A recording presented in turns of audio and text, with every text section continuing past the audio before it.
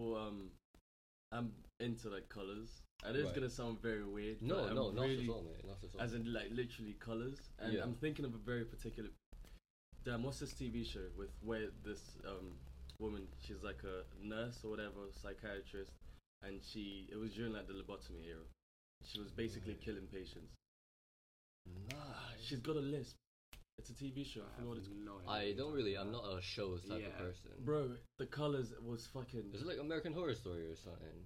It's horror, but it's not like American. I think it was just one season, bro. It was the colors. It was ridiculous. Mad. When you say colors, what do you mean by that? Do you mean like the lenses used? Do you mean like the colors? No, I mean literally the colors, like in every scene. In every scene. Really bright colors, that everything just color coordination. Like they're using green, it's just gonna be green everything. Are you the type of person who's like you associate colors with like a certain experience or a sense? Because like for example, like Frank Ocean, I know, like, you know his album Channel Orange. Yeah. Apparently he has this, I don't know what the condition is called, it's not a bad condition or anything, but, like, he just associates certain colors with, like, experiences or sense in their lives, and just really resonates. I find it really interesting, because, like, for me, I just appreciate colors as they are, but for you, it might be something different, like... Yeah. How did colors affect the way you watched that movie? Did like in terms of the plot, the story, like what was the personal effect you had with it? It just keeps me, I don't know, engaged, and I just feel good watching it. Exactly. Because it just looks so good. Visually, I can't explain it. It's visually aesthetic. It's like just wow.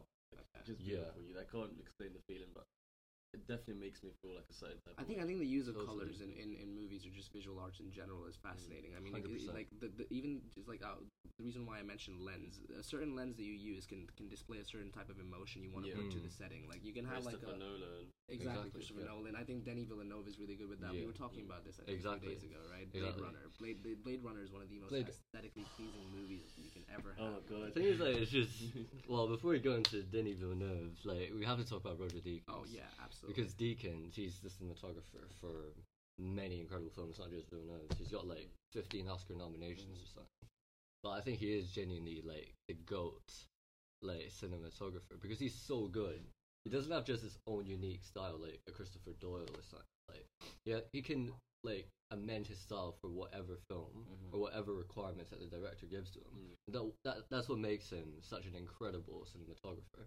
Because a lot of people, they just put their own style into every single film, do the same thing, but you can adapt it to suit the mood and the atmosphere of every single film, or even like within a film, different shots, because it conveys like different moods and all that. So yeah, that's incredible. No, it's fascinating to me. I mean, the movie I was thinking of with colors was actually it's a movie that doesn't really have that many colors. Have you guys seen Arrival by any chance? Arrival, yes. Heard of it. Arrival uses organic, natural color in almost all their lenses. It's not. I don't know where you could stream that movie, but it's one of his. I think it's the last one he did before Blade Runner. Yeah, and Blade Runner. Yeah. It was like 2016, something like that. Yeah. I don't remember. The name rings a bell. But I'm trying to remember the actor's name. It was Jeremy Renner. Jeremy Renner and Amy Adams. Yeah. I've seen the movie of those two. I'm trying to like. I think I probably have seen it. There's a ship that comes in from space, and they're trying to decode the language so that they can talk, and like the entire movie is basically a translation film. Like how do people from different worlds essentially communicate with each other? Is it the one decode each other's languages? Oh shit! Is it the one? Nah, I'm thinking of a different movie. But you should watch it. Yeah, it's a fantastic film. But the reason why I brought that up is I have. I remember it now. Yeah. The reason why I brought that up is it doesn't really use any colors in the traditional sense where you like sometimes you have a scene lit slightly dim, slightly dark. It's just all or either organic natural colors or very harsh white light. Very harsh white, exactly. And that was what really struck me about this. Like the one thing I remember about this film, which is great that you brought up colors, because for me, like the film, I wouldn't say it's a very action-packed film. There's like the twist was incredible. Obviously, one of my favorite twists of like recent films. But like, what strikes me is that scene where they communicate with. Oh yeah. It's not really a spoiler because it happens quite early on. But that scene where they communicate for the first time, it's just completely. It's a monochromatic type of palette, and that was such a cool representation of a dystopian world. Exactly. Of interaction with the extraterrestrial. Yeah. So colors, 100% strike me a lot. And another thing as well, it's like sound, or in the case of certain movies, the lack thereof. Cause like the lack thereof, silence. Because for like a lot of movies, like you need a lot of sound to You know, like to emphasize the little details. Of course, yeah. You know, just to bring it to life. Whereas for certain movies, like when there isn't any sound at all, it means you have to really focus because there's going to be like a lot of things going on at once, and you have to really try to figure out. Yeah. That's how suspense is built. That's why I really love like movies with suspense, because 100%. Yeah. Sometimes they don't even do anything. It's like the character will just be standing there, but that one look at the camera will just tell you everything that you need to know. It's like very little things, like a 10-second, I don't know, like shot zooming into like a wall and out of it just tells you, gets you thinking. Yeah. Then it's like, what was the purpose of that shot? Yeah, it's like they're directing your focus, trying to get you to like engage with the movie in a way. So you're not just watching it, you're like consuming it, and you're like a part of it. To me, that is just like insane. And you know, when the sound comes on and or off, that also just makes it. You mentioned suspense, and I think that is the best use of silence in films. If you're trying to build something up, when you have that the way I'm imagining it is, you have this abrasive soundtrack. Something is building, and then it bubbles over, goes into silence, and in that silence, you see a few shots. You see shots that like kind of indicate what's gonna happen right after. Exactly. But the silence is what builds it up. You know what's coming to my, well, not a particular movie, but a genre, like horror movies. Yeah. You know how they'll be chasing the main character, and they just look at it right. Yeah. No. All these tropes in horror films. But to be fair, now that you mentioned silence in horror film, like. I'm gonna talk about a pretty mainstream one, but A Quiet Place, I think. I think was fucking fantastic for a directorial debut. Exactly. That is honestly incredible. And a guy who's does comedy for a living, John Krasinski. Yeah, exactly. That's crazy. That was an experience. I've seen the second one as well. I don't think it was as good. It wasn't as good. It really wasn't. They were just dragging out the story. Yeah, they're just milking it. I think it was good as a one-off type of thing. Yeah. But the use of silence in that film was incredible. There wasn't any music whatsoever. Like, that was phenomenal. That was such a great idea. The acting was also incredible. I'm sorry, that child female actor, I don't remember her name, but the deaf girl. Yeah. Incredible, man. Like I've never seen a performance that vivid from a child. Like, she was phenomenal. Yeah. Her and Emily Blunt, I think, incredible chemistry as well. Yeah. I think if you talk about that movie, you have to talk about Bird Box. I haven't. I also haven't watched Bird Box. I won't lie. You guys haven't? I have not watched. I remember when that entire hype train was running. It just didn't really during, appeal to me. COVID. Yeah. The thing is, I watched it I know before Sandra the Bullock, hype train, still. but it's like, even though there's like a lot of hype, I think you guys should watch it. Really? Because those movies are just very similar to me. One, it's about sound. The other, it's about vision. Yeah. I don't know. It's a really good movie. I recommend it. How was it shot? Like, for the loss of vision, how did it communicate it? Was it like... So, I don't think... So there wasn't any... No, I think as long as you don't spoil the plot. So basically, you can't like make eye contact with the creatures. Okay. Because if you see them, you go crazy basically. Visually, what did they do to convey that? Was it just kind of like well, it's like it's more of a third person. Yeah, basically, it was shot from someone else's perspective, and it was very clear that they saw something that drove them crazy. Okay. And everyone was just going mad. And then they were like, okay, I think we need to basically learn how to see without actually using our eyes. Did they try to do anything to like obstruct the viewers? They did some really crazy shit. Like towards the end, they were like using like cameras to like see. So like the guy would be like in the room, and then having all these cameras everywhere, directing the character where to go. And then they had to use all their senses but their sight to get to where they need to be. It's like using all these alternatives to like, just showing how when you lose one sense, you have to rely on all the other ones. Amplify the others. Basically, and it was pretty good. Yeah. So I was thinking they might use like some POV shots where they convey like completely POV shots are really hard to shoot. I feel in movies where especially it's like action packed, I can understand. Yeah. But even with action packed movies, the POV, especially the shaky cam, it's a hit and miss. Do you know why they use shaky cams for a lot of action films? Why is it? It's because they haven't properly choreographed their action. Yeah. So it makes it seem like makes it seem like there's a lot of like. Action going on. There's a lot of movement and dynamism or whatnot. The way I see, I'm sorry for interrupting. No. Of course, go. The way I see it is, if it's not one take, then it's probably gonna be shit. That's why really, when it comes to action, like Chinese movies, like they're on a different level. Like fucking Jackie Chan's one shot, his one take scenes.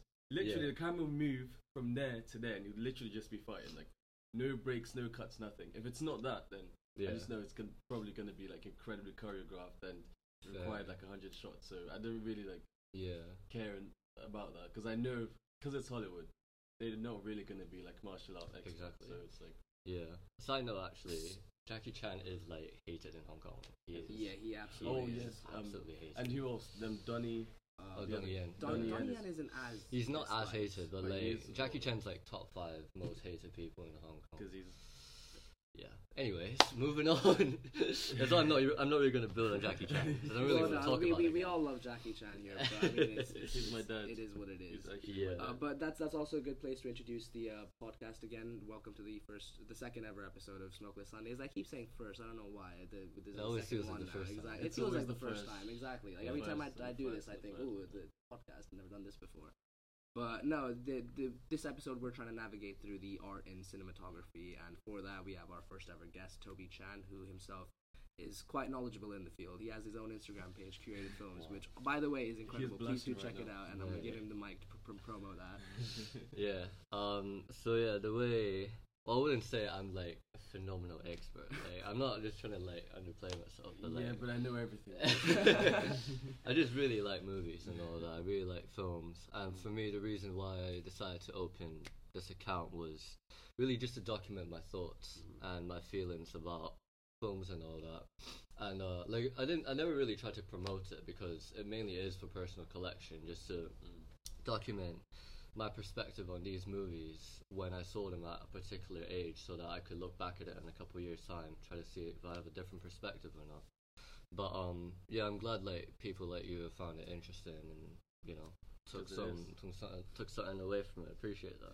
It was for that exact reason that I wanted to bring you on. You mentioned to look back on it in a few years. So the way I visualized that page is, it almost seemed like to me that it was a diary that you were building upon. Yeah. You were almost creating like this collection of work that you can look back on in the future and like almost look at and see, this is what I thought now, what do I think then, this exactly. is like, how has this evolved, as I've evolved as a person, have I changed, that's what I liked about it changed, what I disliked about it changed. Exactly. Which, I mean, it's the beauty I see in visual arts, especially film in particular.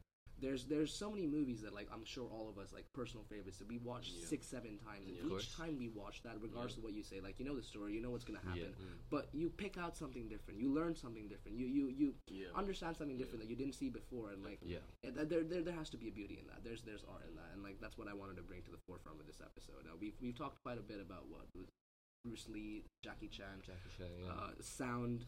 I wanted to come back to sound actually. Okay. How has sound impacted to you guys in general? It can be any movie. How has sound impacted the quality of the story being told? Like, are there any standout examples you've seen? Yeah, no, like it can be a soundtrack. It can be like a visual. It's anything that stands out to you is with the application of sound. Where do we start? I mean, it depends. Obviously, for sounds, like there's music, there's sound effects, there's like so many different things. But, I mean, we were talking about this the other day, but I think music and film is a good place to start, because it kind of blends two creative mediums together. Not saying sound effects aren't a creative medium. Yeah, no, I get what you're saying. I mean, we have the Stormtrooper sound effect from that. That will forever synonymously be known with Star Wars. Exactly. Everywhere. So there's an art in that, of course. But music, I think, is something that's more accessible to a lot of people. And, like, music, for me, it conveys a character's mood so well. Yep. I think it's like... There's like scenes where there's a scene in a Hong Kong film called Fallen Angels. Basically what happened was this guy was telling the girl he's seeing that he's no longer. This is a Wong Kar-wai film. Yeah. Okay. Yeah, okay. I have to talk about Wong Kar-wai. I'm a Hong Konger, so like he is like literally one of the greatest. He's the Scorsese of Hong Kong. Yeah, he basically. Yeah, I need to watch a couple of movies then. I need some recommendations after. Yeah, I will probably talk about him quite substantially because like, I know his oeuvre, like the back of my hand. But there's this one scene where the guy tells the girl his message by telling her to put a coin in this song machine, play her a song, and he just plays the entire song for 4 minutes, and just by listening to the lyrics, the girl understood everything. It's just stuff like that. That music's just such a creative blend between two different mediums. It's beautiful how it transmits a message and whatnot. What do you think about like music and films and whatnot? Or music or just sound in general? I mean, sound in general, yeah. Well, for me, like, one of the most important things, I think, is, like, you know, in movies where they have to use, like, a lot of special effects to get, like, certain, weird alien stuff. It's, like, having to do that, but then find the right sound to convey, the feelings, emotions, also that alien, to me, is a work of art. Yeah. Because the perfect example of how not to do it is Power Rangers. Power Rangers. Okay. Bro, like Okay. the bad guys, like the sound never matches what they look like. You're like, there's no way that your voice is that squeaky. This big, weird, gooey alien just sounds like a little 4-year-old. Yeah. But it's like having the right combination of sounds that apply to like different scenarios, different characters, or Right. different aliens, or whatever. Yeah. To me, it's like really important. And the people that do it, they're geniuses, in my opinion. 100%. You mentioned the one you mentioned was music in film, right? Yeah. So using a jukebox or a song machine to kind of play a song and translate emotion Yeah. that way. The thing I was thinking of with sound was more like soundtracks itself, like the people who compose Yeah. soundtracks for Hans movies. Zimmer. Hans Hans Zimmer, Zimmer, yeah, I of mean course. Hans Zimmer's the goat, but Incredible. just in general, I don't know why, but like abrasive sounds really, in my opinion, help with suspense, or like not 100%, just yeah. suspense, but even just with the plot. Create in general. tension. Exactly. Yeah. Like these like sounds you wouldn't really like expect from instruments, but they're just like very abrasive to the point Yeah. and like kind of cut you off and make you feel like I'll use Dune as an example. Dune, of course. The soundtrack in that movie, Incredible. honestly, is Yep. one of the most incredible things. I've watched this video as well where Yeah. he goes into how he made the soundtrack, and like the instruments he uses are like 16th century violins from this country think that we have watched like that yeah video together, exactly yeah. like it's so fascinating as to how there's so much that goes into making one of those pieces of what I'm trying to say. Like Yeah. these are quite literally the modern day equivalents of what Beethoven used to do back in the because he used to compose Basically. music for plays essentially, and this Yeah. is the exact same thing. We have Yeah. composers who are making these soundtracks To accompany it, yeah. accentuate an actual story, Exactly. and that's what I wanted to segue into as well. Like what is it that you guys recognize in sound in films, like the favorite compositions you've heard, stuff like that? Anything that stands out in particular? Why did it stand out? I'm a basic bitch when it comes to this, but at the same time, I'm not, because I have this song on my playlist. So Right. before I say it, just know it's a very basic song, but it's my favorite, and it's Time. Time by Hans Zimmer. Okay. yes, Yeah. and Inception. Yeah. And It's a very basic song, but it's like it just explains. That song knows me better than I know myself. Like whenever I listen to it, it's like I just picture like all these like this different realm universe, and it's just Yeah. me fucking staring out into space, looking at fucking the planet. Yeah. You're the main Sound. character, mate. You're Literally, the main character. I don't know. It's like the sound is just so. It's perfect. It's so like, vivid, yeah. like all the emotions it inspires is just crazy. Yeah. I just love it. 100%. And it's like, I mean, I feel I'm about to cut you off. I'll just keep. Oh, it no, very simple. mate. Continue, bro. Continue. I think that's what makes I don't know, Hollywood movies like so good in Yeah. a way. It's because if you think about it, in order to make a movie, it's like baking or cooking.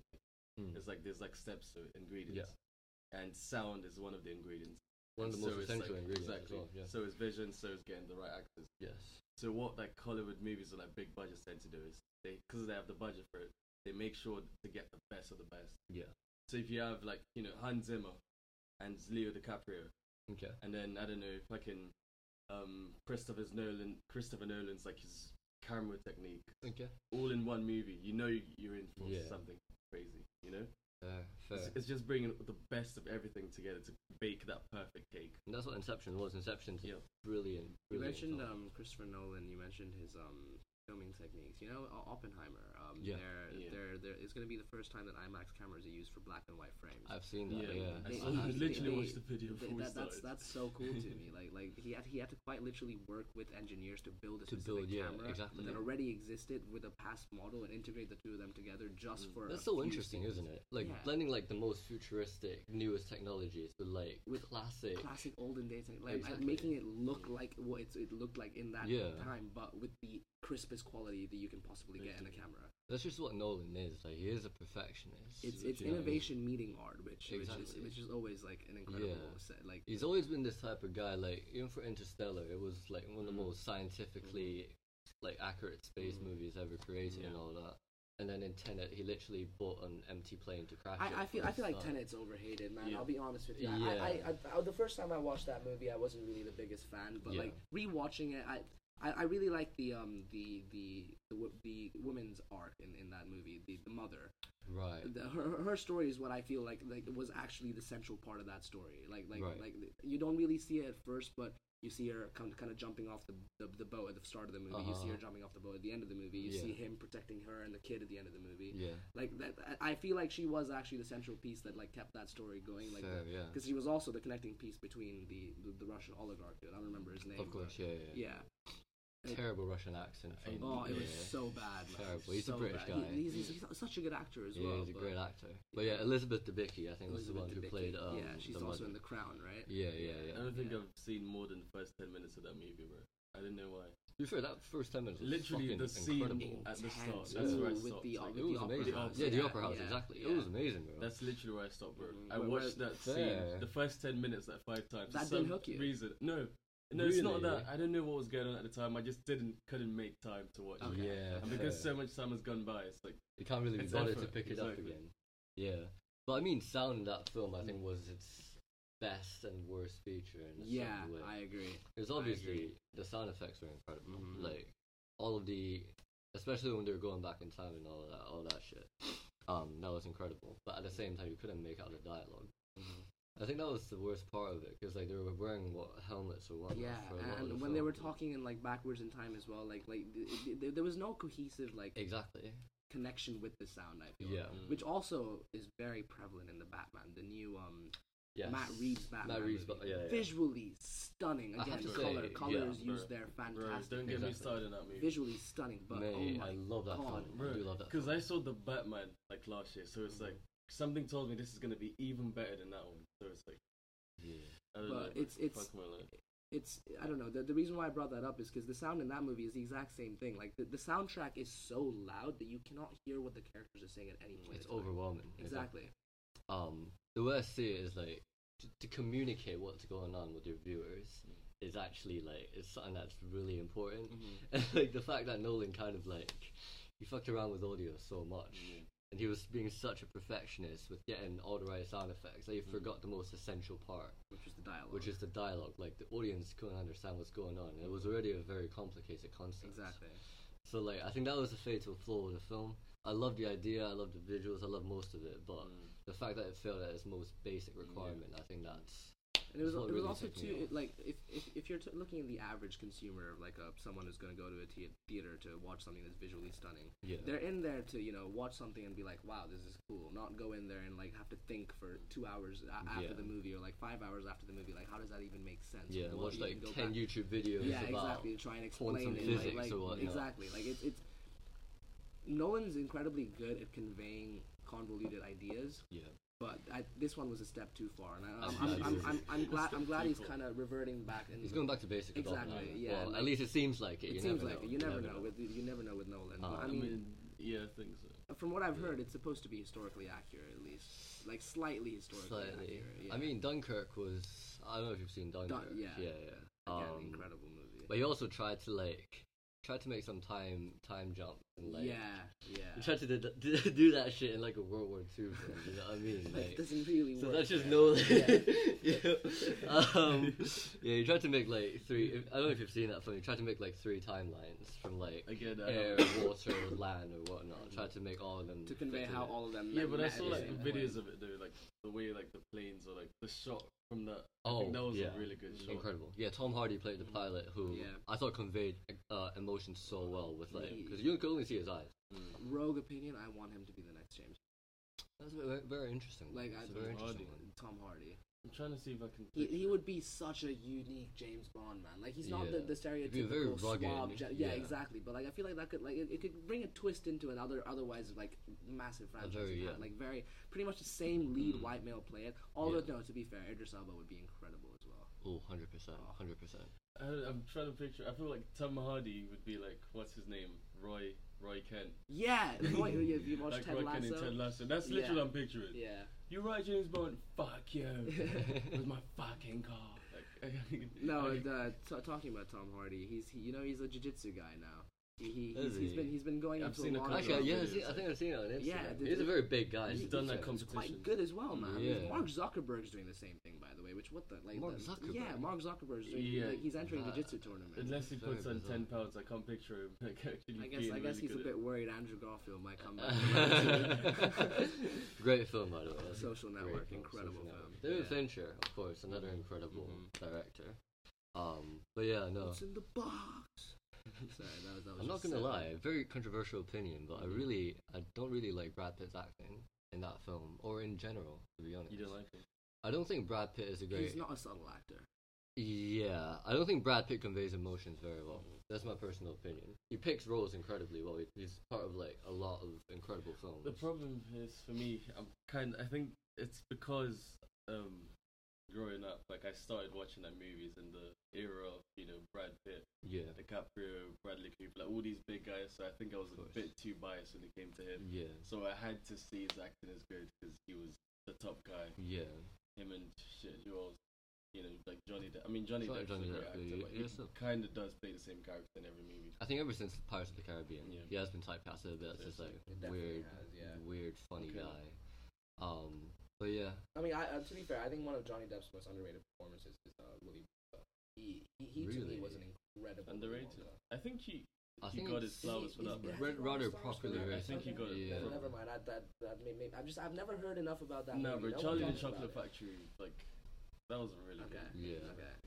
That shit was looking a bit fucked to watch as a kid. I'm not gonna lie. I mean, it's crazy. It's kind of like those Disney movies, like when they pick up stuff like you didn't see as a child, and exactly. Disney movies, animators and Disney studios. They knew what they were doing. So many innuendos in there for the watching adult it now. audiences. It feels so weird. Like the shit they say, like. I can understand why they do that as well, because I mean, if you're going to take your kid to watch a movie, you want the adults. You want them to also enjoy, have like a little bit of a laugh, a snicker, like okay, cool. My kid doesn't understand that, but I do, kind of thing. But no, talking about Brad Pitt. What is it that you said? I think you meant by that. The way he conveys emotions. I don't think he's very good at emoting and expressing. So if he plays a role which requires a lot of like emotional expression or like an outburst or something, he plays the stoic, cool bro leading man or whatnot. He plays it very well. But when it comes to like a very emotional scene like the ending in Seven, which isn't a spoiler, I mean Seven's a very famous film. That scene always creases me. It does. The acting is. He was like, like you have Kevin Spacey and Morgan Freeman like acting their asses off, and you have this guy just shouting and like kind of look like. It was a bit off-putting. I agree, but you mentioned stoic, and I think that is the best type of like. I feel like there's some actors that are destined for specific roles. Brad Pitt is one of those actors. Ryan Gosling, I will put out there. And that links us back to Blade Runner 2049 and Denis Villeneuve. Blade Runner. I mean, we have to talk about this film. It is my opinion that it is like probably one of the most beautifully crafted films of the last decade, if not longer. It is like every single shot of that film, you could just freeze the frame and then put it on a poster. It's just that beautiful. Yeah. Now that you put it that way, like I'm trying to picture it. Yeah. And it's a long ass film as well. It's literally it's almost 3 hours long. There's one particular the ending. I'm not gonna spoil it, but when they're in that like river waterfall area, like they have the two ships, like they're on. To me, every single shot, not even shot, but like millisecond of a shot frame, is just so beautifully done. Where the water, like that's the most realistic representation of water I've seen that's been done in like. No, CG. That movie was different. It's like going into it, I didn't know what to expect. I mean, I knew that technology had come a long way, blah blah blah, and it was quite advanced. But the way it was executed, it's like it looked so realistic. It's like it genuinely looked futuristic. Exactly. It's like they filmed it in the future and then just set it back. Exactly. Yeah. It was the most perfect representation of a dystopian world. Yeah. I'd say. It was crazy. Incredible film. You know what? Very popular opinion. Nicolas Cage is the greatest actor in history. Explain, because I'm going to counter that immediately, but I'm going to give you a chance to stand your ground. He's just amazing, bro. He can do it all. Very versatile. What can he do? Everything. He can scream, he can shout, he can let it all out. He can scream, he can shout, he can let it out. I mean, they have a good run in the 90s. But you guys watched Con Air? Yeah. And National Treasure. He's. I don't know if he's the greated actor of all time. I'm joking. He's not the GOAT. Have you guys seen Ghost Rider? But no, that guy is one of the most interesting people, like interesting actors out there. Like him and Brendan Fraser. I'm glad Brendan Fraser. Yeah. I mean, I'm not gonna lie. I've still not seen The Whale. The Whale was unwatchable, man. Like when I say unwatchable, like it's so the acting is incredible. Like the movie is really like, but unwatchable because it's genuinely that heart wrenching. Like I watched that and I think like when the daughter was Sadie, I can't remember her name. Sadie Sink or something. Sadie Sink. Oh, Sadie Sink. Sorry, Sink. Yeah, Sink. Yeah.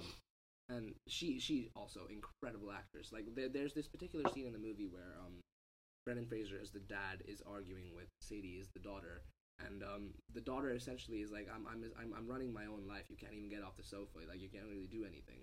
You're never really a part of my life. And then he's like, no, but I really want to be. The emotional gut wrenching parts of that movie is so off putting. I mean, especially like not even just the relationship with the daughter, but like just the way that they portray obesity at that level makes you want to cry and just like curl up and not ever see that again. Like that's not a movie you can ever rewatch. I feel. That's what separates a good actor from a great actor. Like a good actor will make you enjoy the movie, but a great actor will make you feel the movie. It immerses you in the experience. That movie is actually a fascinating piece. I'm glad it got its flowers at the recent awards stuff. Even though I don't really think anyone really cares about these awards anymore. It's genuinely a meme.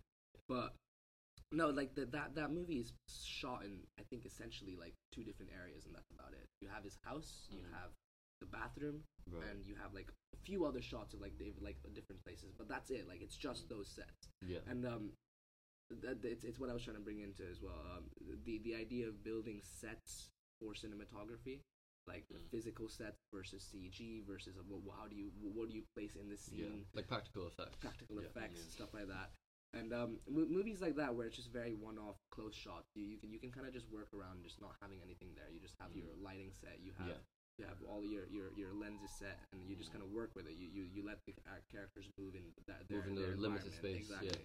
But more of these high budget movies like the Blade Runners, for example, the Dunes, the Marvel pieces, like all of those. I find it fascinating how directors are able to visualize while just looking at a green screen.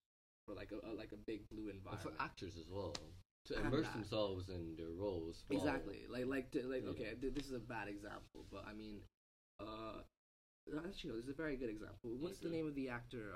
Andy Serkis. Andy Serkis as Gollum. Yeah. I'm sorry, but Andy Serkis as Gollum in Lord of the Rings. At the time in which that movie was made. Yeah. It was like start of the millennium as well. How the hell did he even understand? Like that's how he was supposed to move. That's how he was supposed to like imagine the environment that he was in. Because I mean, most of that movie was also pretty much CG as well. Exactly. And at the time, like it stands up to this day, man. You know what? That's a really good thing that you just mentioned. That I think a lot of people don't take into account, because when they think of acting, they just think of like just people speaking or whatever. But they don't realize that the people that play like like these aliens or characters that need like all these practical effects. Exactly. Like the things they have. The perfect example is there was this video on TikTok. I don't know if you guys have seen it. Planet of the Apes. Yes. Like the guy Andy Serkis is in that as well. Like, bro, like the guy, he had to literally be a human ape. He had to do all the movements exactly how an ape would do it. Exactly. And then they had to put all the thingies on him. They don't get their flowers, They don't. It's get crazy, flowers. like how realistic he had to do it. Like I don't know how much of that is practical effects, though. You mentioned practical effects, right? I feel like that's a lot more tech based. No, that's what I'm saying. Like getting him to look like the characters, making him act like because shit. I'm good. So because the only thing that the computer had to do was make him look like Caesar. Everything else was acting. Exactly. No, the facial expressions, everything. Yeah, you're right. He could have. Let's say if he was a really bad actor, he literally would have been like an ape that is human, like an ape that walks around, fucking act. It would have looked very weird. Yeah. But he literally made this ape act like an ape. Yeah, like it was an actual animal. He was an ape that was able to think as a human. That's what the entire part of Caesar's character was. He was an ape.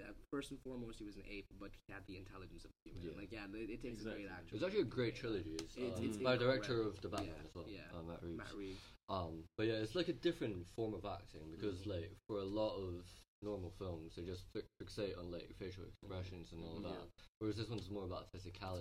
It's about physicality. It's almost like exactly. It's almost like you're on stage in a play. Yeah. I'd say it's more similar to plays in that type of sense. The actors have a lot more freedom with the way they move, the way that because with movies like that, you don't really get that many close-ups. Like it's almost always like bigger picture you shots. You have to see the action where you're seeing the action, you're seeing something play out, you're seeing a character moving in an environment. Whereas like if it's people, for example, like if people having a conversation. Like, let's say this podcast was being filmed right now. We'd have a one long shot camera that shows the entire thing, and then we'd have a lot of close-ups to each of our faces. Yeah. That's how it would work in almost any set that you'd have. Basically. But like these bigger picture ones, like especially with the practical effects and like these big studio developments, it's crazy how they're able to like take 50 different takes and like still somehow connect them. You were mentioning shaky cam, right? I really wanted to get into that. Shaky cam. Oh boy. It's not a diss on action films, right? But it is a diss. Because, like as I said, a lot of times shaky cams are used because the choreography is shit and they don't want to show it. Which is why, like for example, from like John Wick, I'm not the biggest fan of the franchise, but like John Wick, it does have incredible choreography and all of that. But I think the best action films are Asian. That's my personal opinion. Absolutely. I don't think it's not an opinion, but it's a fact. It's a fact, exactly. And like I don't know if you've ever seen Old Boy. It's on my account actually. Old Boy. It's a South Korean film. It has a one take action sequence in a hallway that is genuinely one of the greatest things I've ever seen in my life. I strongly recommend you to watch that film. Just to watch that sequence. Okay. It is incredible. No, definitely. But yeah. That film is something very very fucked up. What do you think it is about an Asian filmography that is able to better accentuate or better express action? I think it's the fact that a lot of Asian martial arts, they don't focus on necessarily harming the person. They focus on aesthetics. They focus on movement. They focus on cohesiveness. Okay. Like they accentuate their movements a lot. You're not trying to just kill them straight away. Exactly. Like it's almost like a performance. There's a performative element to a lot of Asian, not even just Chinese, which I'm familiar with, but like with a lot of Asian martial arts. I feel like this sort of performative it's evasive element, almost, right? Exactly. Jackie Chan is the perfect example of that. It's how do I inflict damage without getting hit or necessarily like putting in too much of a physical effort so I can continue to fight. He's constantly running away, but somehow he's always being dragged back in. Yeah, and it's just like a cycle. Yeah, but I think that's why Chinese martial arts or Asian martial arts translates so well into movies. Because it all started with like, well, obviously there were a lot of Asian martial arts films like Bruce Lee and all that, but I think how it first got into the mainstream was when like a Hong Kong martial arts director, he helped coordinate the Matrix, the stunts in the Matrix. Okay. I think that was where it kind of started, which obviously the Matrix is a legendary film. And yeah, some of the sequences, you know, when he dodges the bullets and all that, like I'll all say of the that same shit. for the last one, but continue. I didn't even bother seeing no, it. Everyone knew that was a cash grab. I mean, no one really thought that was going to be like. It was a bit. Because I mean, the way they ended that franchise as well, it made no sense for there to be another one. That story was done. Like the world was explored. It's moved on. Exactly. We can get back to that a bit later into the podcast as well, where the franchises. It's something that really like annoys me about cinematography nowadays. But I wanted to get back to the action thing. I think that I had an example in my mind of how Asian martial arts kind of had an influence on how certain films were made. Have you guys ever watched the original Pink Panther series? Like in the 1970s, 80s, where it's this like Inspector Clouseau. There's the actual Pink Panther diamond. I think I know what scene you're talking about. I think I've shown you a few clips of that. And that particular one. Exactly. There's this one particular scene in that's also a franchise movie franchise. I think it's the third movie, I believe, where the main character and his assistant. He essentially has his assistant come and attack him at random times, so he'd always be prepared. It's supposed to be a comedy bit. Okay. And the assistant will randomly show up in his house without him knowing and then start a fight. And it's all just done in this one shot of this apartment from one camera angle. So the angle of the camera is kind of in the living room where you can see almost every room because it's like basically a small space and it's like there's no closed doors, it's all open doors. Yeah. And then each individual room also has like one camera set. So you're kind of moving around, like they're all it's done in one take, and you have like the assistant fighting the inspector with different weapons. They're making sound effects. It's a comedy movie, so obviously it's going to be a really funny scene as well. and they move around that entire apartment with these cameras set up, and it's all done in one take. Like the set's being destroyed, like it's an actual proper set, like a house. Like every time they fall, every time something breaks, like they're actually falling down, they're actually getting hurt. Like it's a level of dedication that I think you only really see in like more Asian martial arts, where it's one take, it's more organic. You actually see an actual thing being choreographed rather than just shot, cut. Yeah, it's very difficult. One take. Yeah, it's incredibly difficult. I think like recently two films that comes to mind. Was it 1917? 1917. Obviously Deacons. And then the other one was maybe Birdman. I don't know if you've seen Birdman. it. Oh yes. Yeah. Obviously those two films aren't proper one take, but yeah, when it comes to mine, like one take. I'll be honest, I didn't really understand Birdman. Oh.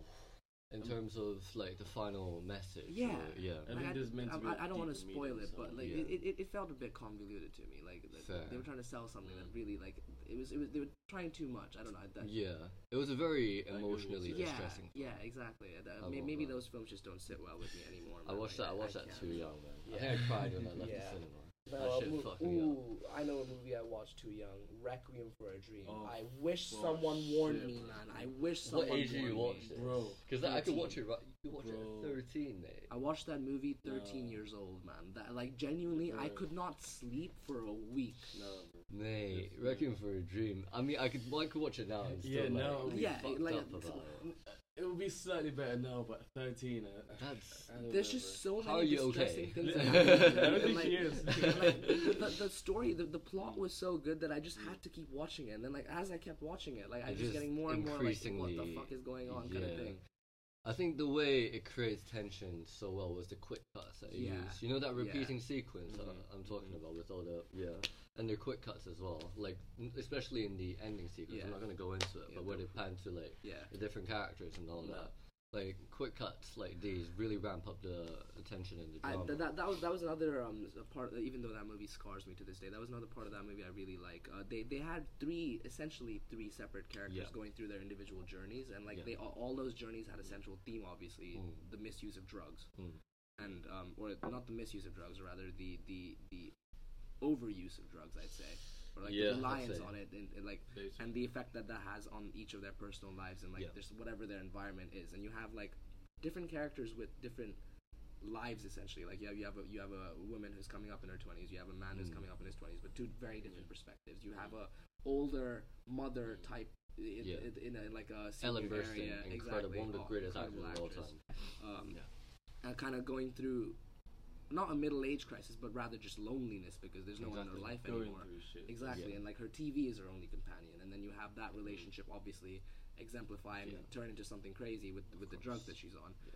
But like it's the way that movie is shot is just fascinating because they convey, like, especially the use of lenses in that movie. Each character has a specific lens. I can't remember the female actress's name. She's Jennifer Connelly. Jennifer Connelly has I think a reddish hue on almost all of her scenes. Jared Leto has more of a natural bluish kind of hue, and then you have the darker hue with the grandma. And it all gets progressively darker. Exactly. With like, which is like those tiny cues that like filmers or like people who like make these movies are able to use. It just conveys stories so much more organically rather than just in your face. Exactly. Like, they just want you to pick up on like the little things. It's so subtle as well. Like people don't really. They can't fully clock it when they first. Obviously, if you watch it like third time, then you pick up. But like when you first see it, you just like it affects your mood, but you don't really know why. And it's these little subtle tweaks, you know. And like the way you said about hues is very nice because, like looking back to colors, for example, a lot of directors use colors to represent characters. You know, especially in films where there's quite a lot of characters, there's quite a lot of things going on. Having these things to differentiate between each character is these visual cues that helps move the story along. You know what? I was just thinking of something, like the reason why I feel like it's so difficult for people to understand movies is because I'm thinking of like the most recent movie / book combination, and I think it was in school. A Streetcar Named Desire. If you guys seen already. Streetcar Named Desire. Very classic. Like I remember we read it and then we watched it. So it's like I think when there's like a book to go along with it. It feels like you're inside like the director's head in a way. because like you pick up on everything. Yeah. Because like when they sit down, you know they're not just sitting down. He's sitting down to drown in his, I don't know, tears or whatever. Yeah. And when he looks that way, it's because he's thinking about this moment. And then all the colors, everything is explained in such a very, progressive way. Everything is just out there. You basically have like the blueprint for it. Exactly. Whereas when we watch movies that, just movies, no books. An original creation, You can't really, you don't have time to focus on all those little things. Right. So it's like, the only things that you can like pick up on are the things that you see. Because it's just progressive. It's not a thing where you know what's going to happen next. You know there's going to be the scene, there's going to be blue chairs, and then pink tables, and then this is going to happen. Yeah. So I think that's what makes movies so special. Because it's like, it's going to happen once, and you're either going to see it, or you're not. Whereas for a book, you can always, go back to it, and then come back. You know what's going to happen, even if you do watch it, because it's all laid out there. But for movies, like, it's either you see it or you don't. So you have to watch it over and over and over again just to realize, like, 2-3 things. Exactly. I'm going to segue a bit and ask a bit more of a deep question. I don't know if it's deep or it's just going to come off as stupid, but... No. Are there I guess. Unless it's a stupid question. I think I've had a few stupid questions in my time, I'll be honest. I think everyone has. We've all been there. Exactly. If you've asked something so dumb that you just think, like, come on. It's all bad. Every day. But no, on a more serious note, what I wanted to ask was, how has cinema affected like your life? Like, what has it done to improve your mood, for example? Like, if let's say, for example, like I for example will watch a movie when I'm sad that like will make me cheer up. Like that's kind of like what I wanted to bring this episode more into, like the effect cinematography has on your mood or your mental health, for example, and like the correlation that can play. So how is that applied in your personal life? I mean, for me, the way I watch movies, I don't really use it like as a way to like relieve stress or whatnot. It's more a way to detach from reality. Because what I love about movies and why I prefer films instead of shows is like it only takes maybe 2-3 hours of your time, like usually 2 hours, whereas a show is such a long-term commitment. So like you detach yourself from reality. In those 2 hours or 3 hours, you're immersed in that world. And after that, okay, if it's incredible, then you're still in it. But like most of the time, you can just like get back to normal, go back to it. But in those 2 or 3 hours, magic happens. You know what I mean? You learn about different cultures. You learn about all these incredible portrayals of stuff you've never heard of before. You know, and like you see such creative visions being executed. I think it's a beautiful, beautiful experience. In those 2 to 3 hours, you can just like lose everything you know about yourself in the world and just be in that moment. I think that's beautiful, personally. Okay. Yeah. So a detachment from reality then, like why do you think we would need that, or what does cinema do to provide that for you? Like any specific examples where you watched a movie and then like for the next week you've just been thinking, how did they manage to create that scene, or like what was their idea behind it? I mean, I'm still thinking of that film. My most recent film I've watched is I'll talk about that because it's the most applicable one. Beau is Afraid by Ari Aster. I don't know if you've seen any of Ari Aster's movies. I don't believe I have. Yeah, he is. But I will be after this, from the looks of it. The lead is Joaquin Phoenix as well. The lead is Joaquin Phoenix. Basically, he's like one of the greatest horror directors of our times, and the things that he comes up with are just ridiculous. They're just like, I just kept saying like, what the fuck is going on while watching the film? The creative genius. Exactly. Do you know what I mean? And it's like stuff like that. That just makes you appreciate. Ari Aster did Hereditary as well. Hereditary, right? And Midsommar. Hereditary, that I've seen. Midsommar. Oh, that movie. Oof. That's something else. I could talk about that for hours. I wouldn't say it scarred me because I mean it was one of the lighter Ari Aster movies in terms of like. Yeah, I wouldn't say it was as terrifying. Yeah, but it definitely was something. No, but I'm Florence Pugh in that movie as well. Florence Pugh in general. She's on a roll. Yeah. I mean, if you can shoot a horror movie in the day, like throughout the whole time, it's just sunlight, and that is you're just still bright able to, sunlight exactly, as well. Like you normally that's how you know you're doing horror something or different. that with darker when you colors, can, and it's just do that. It's like subverting and the still genre. convey the meaning across. Like, exactly. Yeah. Yeah, no, those applications of like when you're able to use a medium and then portray that medium in a completely different new light. Yeah. Those are the things that really stand out. Because I mean, I was mentioning how I wanted to talk about franchises and my dislike towards the way that Hollywood or just we're talking about the Matrix, aren't we? Yeah. In general, how we're moving into this franchise era. I mean, Fast 10, for example. Come on, like. I mean, No, for that one, I used to eat that shit up when I was a kid. Absolutely. I like, but I feel like it's taking away from the true objective of what cinema always was meant to be, right? To wow audiences, to exactly detach from reality. Like, but then again, I think like what you're saying, you guys are both. I think you guys are both right. Basically, you're just explaining like two different sides of this. You're right. On one hand, it doesn't really take like I don't know, the best acting possible to fucking drive a car around.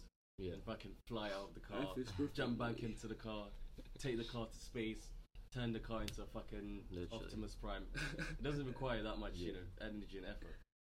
But at the same time, like you were saying, like these movies aren't really there for you to go out to pick out the best acting.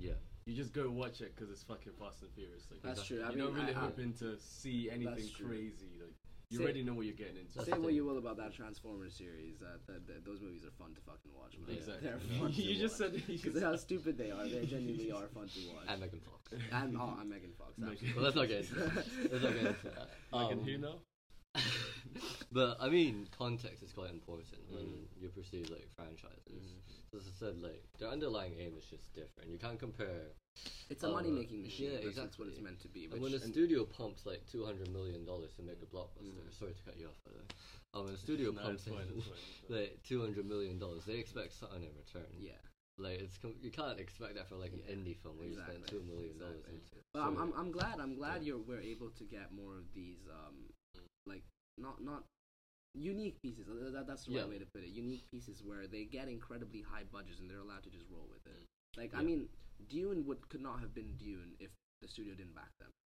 That movie, I'll be honest with you, is a bore fest. There's nothing that really happens. There's the story probably progresses about 3% in reality to what happens. It was very much like a world construction. Exactly. Like it was literally an introductory chapter that cost the studio about $250 million to make. Yeah, exactly. And that was a risk that they actually took, which made me so happy because I respect it. I mean, I can talk for hours about Dune, but I'm not going to. But we could make a whole podcast about it. Literally, no. I've rewatched that movie so many times I can pick out so many details from it.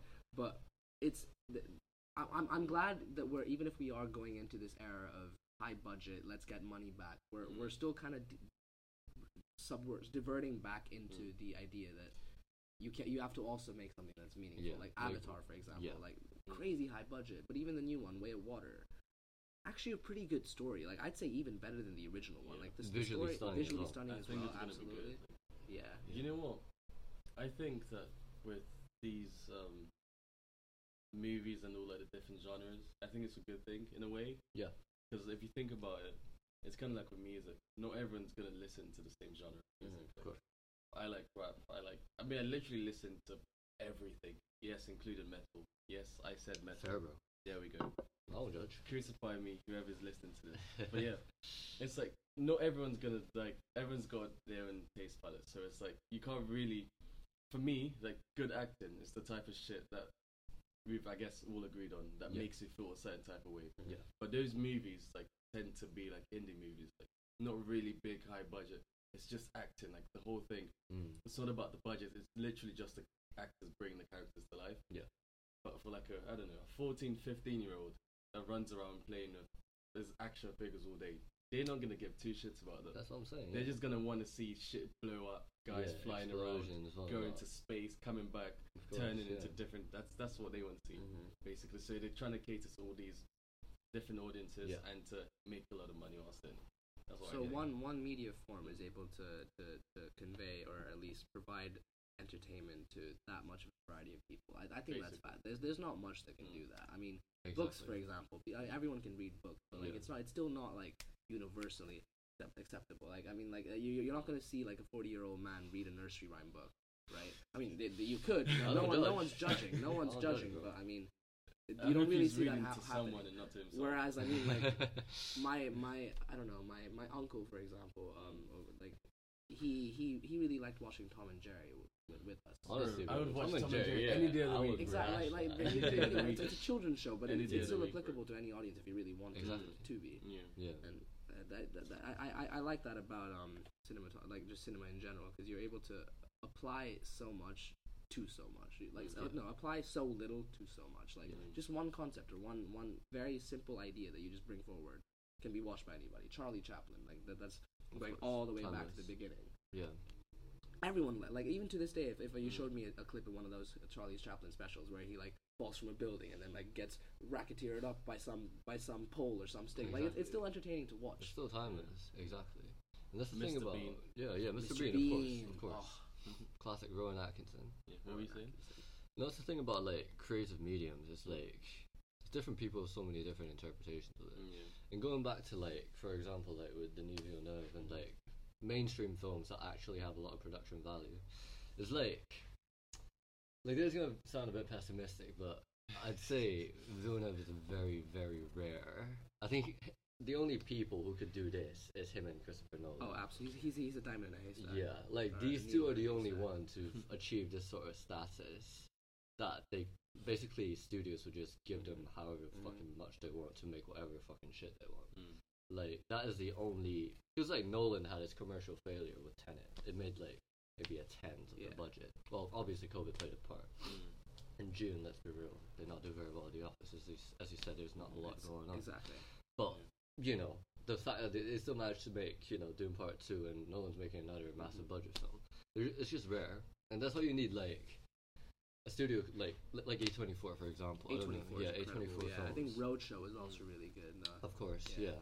So, like, studios like these, they're going to be the future of what we want to see. Because realistically, there's no other studio out there who'd give Ari Aster... Fox Searchlight also is doing a pretty decent job recently. Yeah. To be fair, there are a lot of Searchlight films that I appreciate, but there's one in specific that comes to mind to me. You guys watch Three Billboards Outside Ebbing, Missouri? Yes. Such an incredible. Martin McDonagh. Sarah Sharon. Yeah. She was my crush. I don't think she was in that Ronan. film. No, yeah. it was Three Billboards. Frances McDormand. Yeah, Frances McDormand. It was like about I'm thinking of the other one. It has Woody Harrelson as a cop in it. Yeah. And it was about a mother trying to find her. No, I've seen that, but I was thinking of daughter. the Saoirse one as well. Saoirse Ronan. She is a very great actress, to be fair. Great actress. I'm trying to. I think. No, because I remember after I saw it, I watched like an interview of her, so I'm getting the two like. Saoirse Ronan. Is that Lady Bird? Lady Bird. Yeah, she was in Lady Bird. Yeah. She's in Little Women. Yeah. That's the one. A lot of different. But yeah, Three Billboards. No, but bringing that point back to the studios, I feel like that's a very important segue, kind of like to summarize what we've been talking about. It is incredibly important that studios are giving more light to directors. But you mentioned Denis Villeneuve, you mentioned Christopher Nolan. Are there up and coming directors that you're fascinated by? There we go. Still some knowledge. That's a tough one. I've been really liking Robert Eggers. Okay. He does a bit of horror, like him and Ari Aster, who I mentioned. I think this genre is really piqued my interest because they don't really make traditional conventional horror with like jump scares and all that.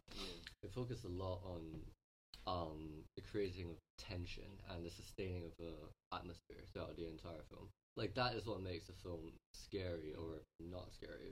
Depends on how you see it. It's more psychological more than actual like body or like traditional horror and all that.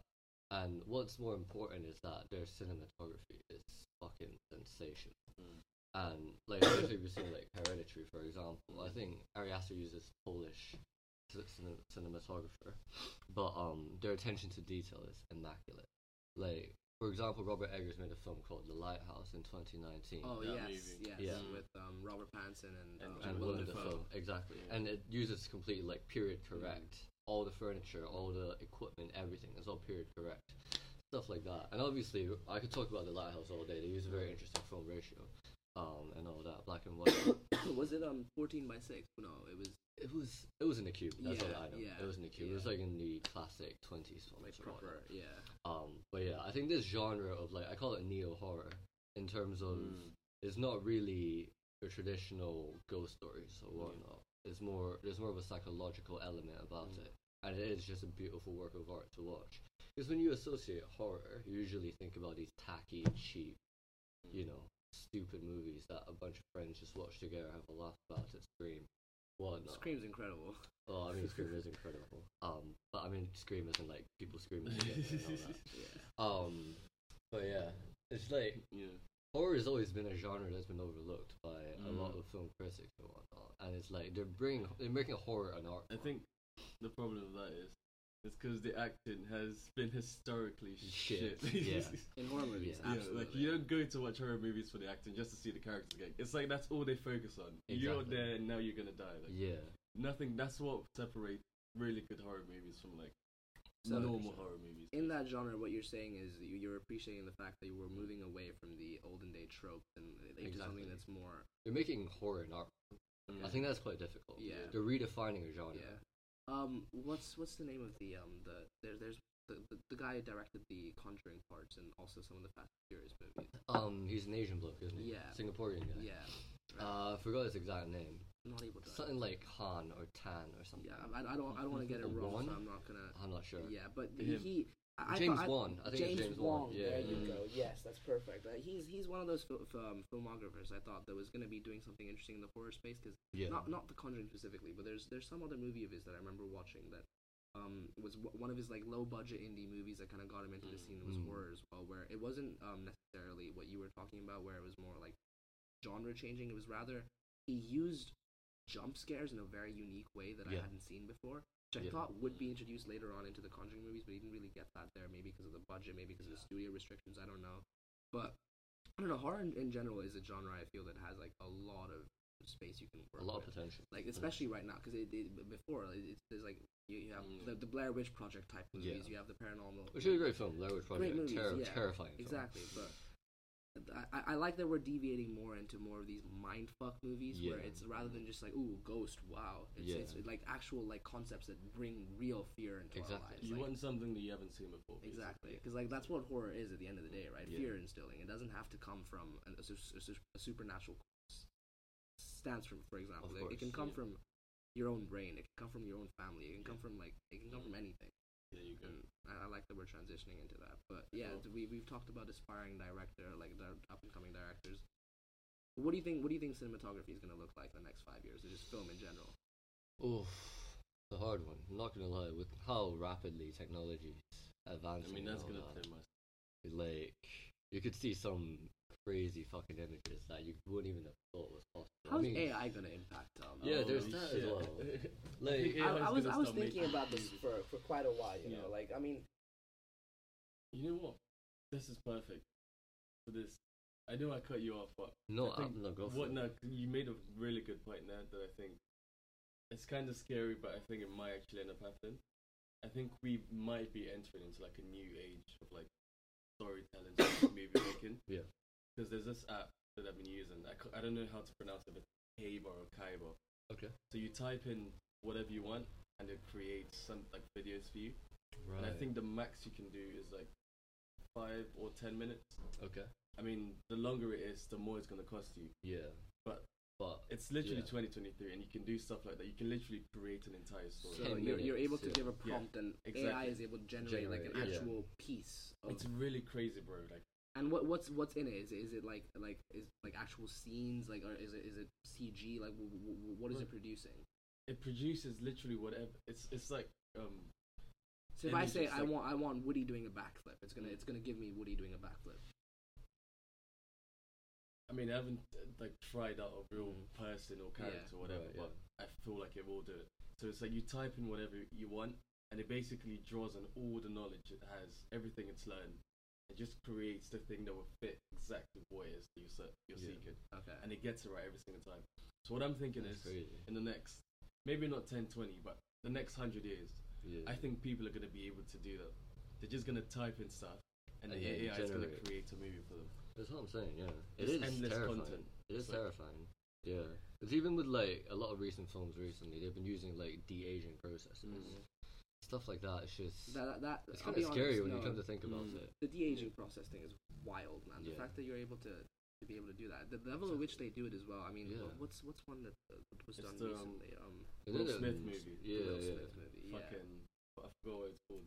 That one was pretty. I mean, it was really good, but you could tell it was fake. Yeah. But it was still really good. There's a recent one as well, right?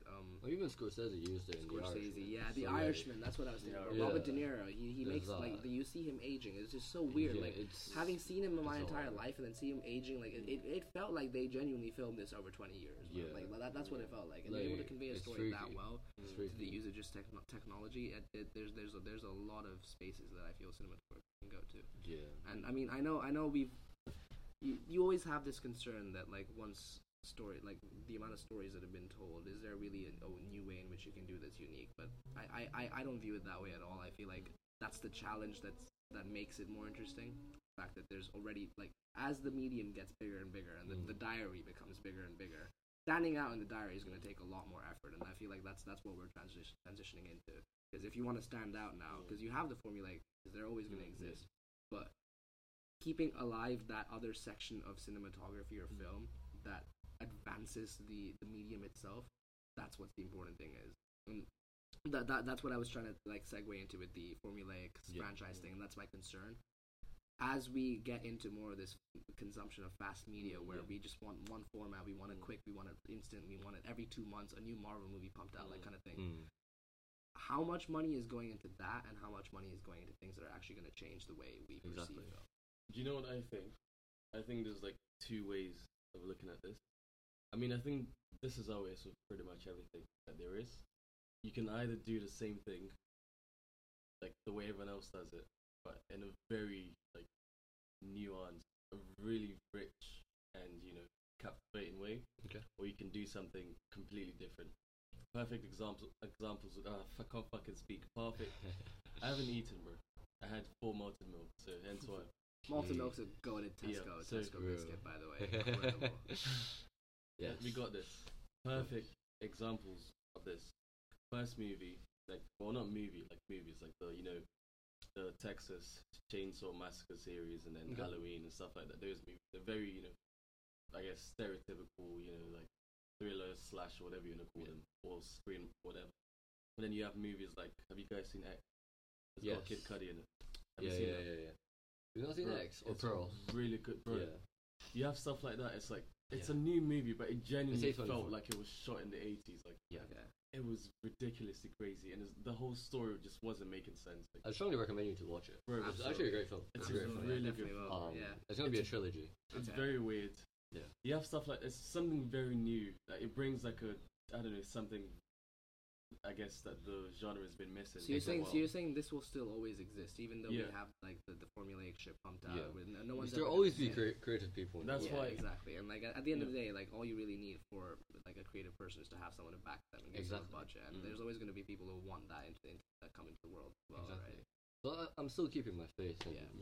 There's a lot of people who've been very pessimistic about the future of the film industry. No, when the advent of Netflix and that kind of stuff came in, I got quite concerned that the beauty of cinema was going to disappear, but it still hasn't. I mean, cinema is still kicking on as it always is. Yeah. And like these the other forms of media we consume, Netflix, Disney's, like these subscription based things, they exist, but they don't really hinder our cinema capabilities. Like people still do want to go and watch movies. It's an atmosphere, like the whole experience. And the concern I had was, people are going to be like, no, I'm not going to go watch it in the theater. I'll just wait for it to come on my subscription. But even then, like. I don't actually think that's a bad thing. Exactly, you're still able to monetize some of ads. You're still able to monetize some like subscriptions.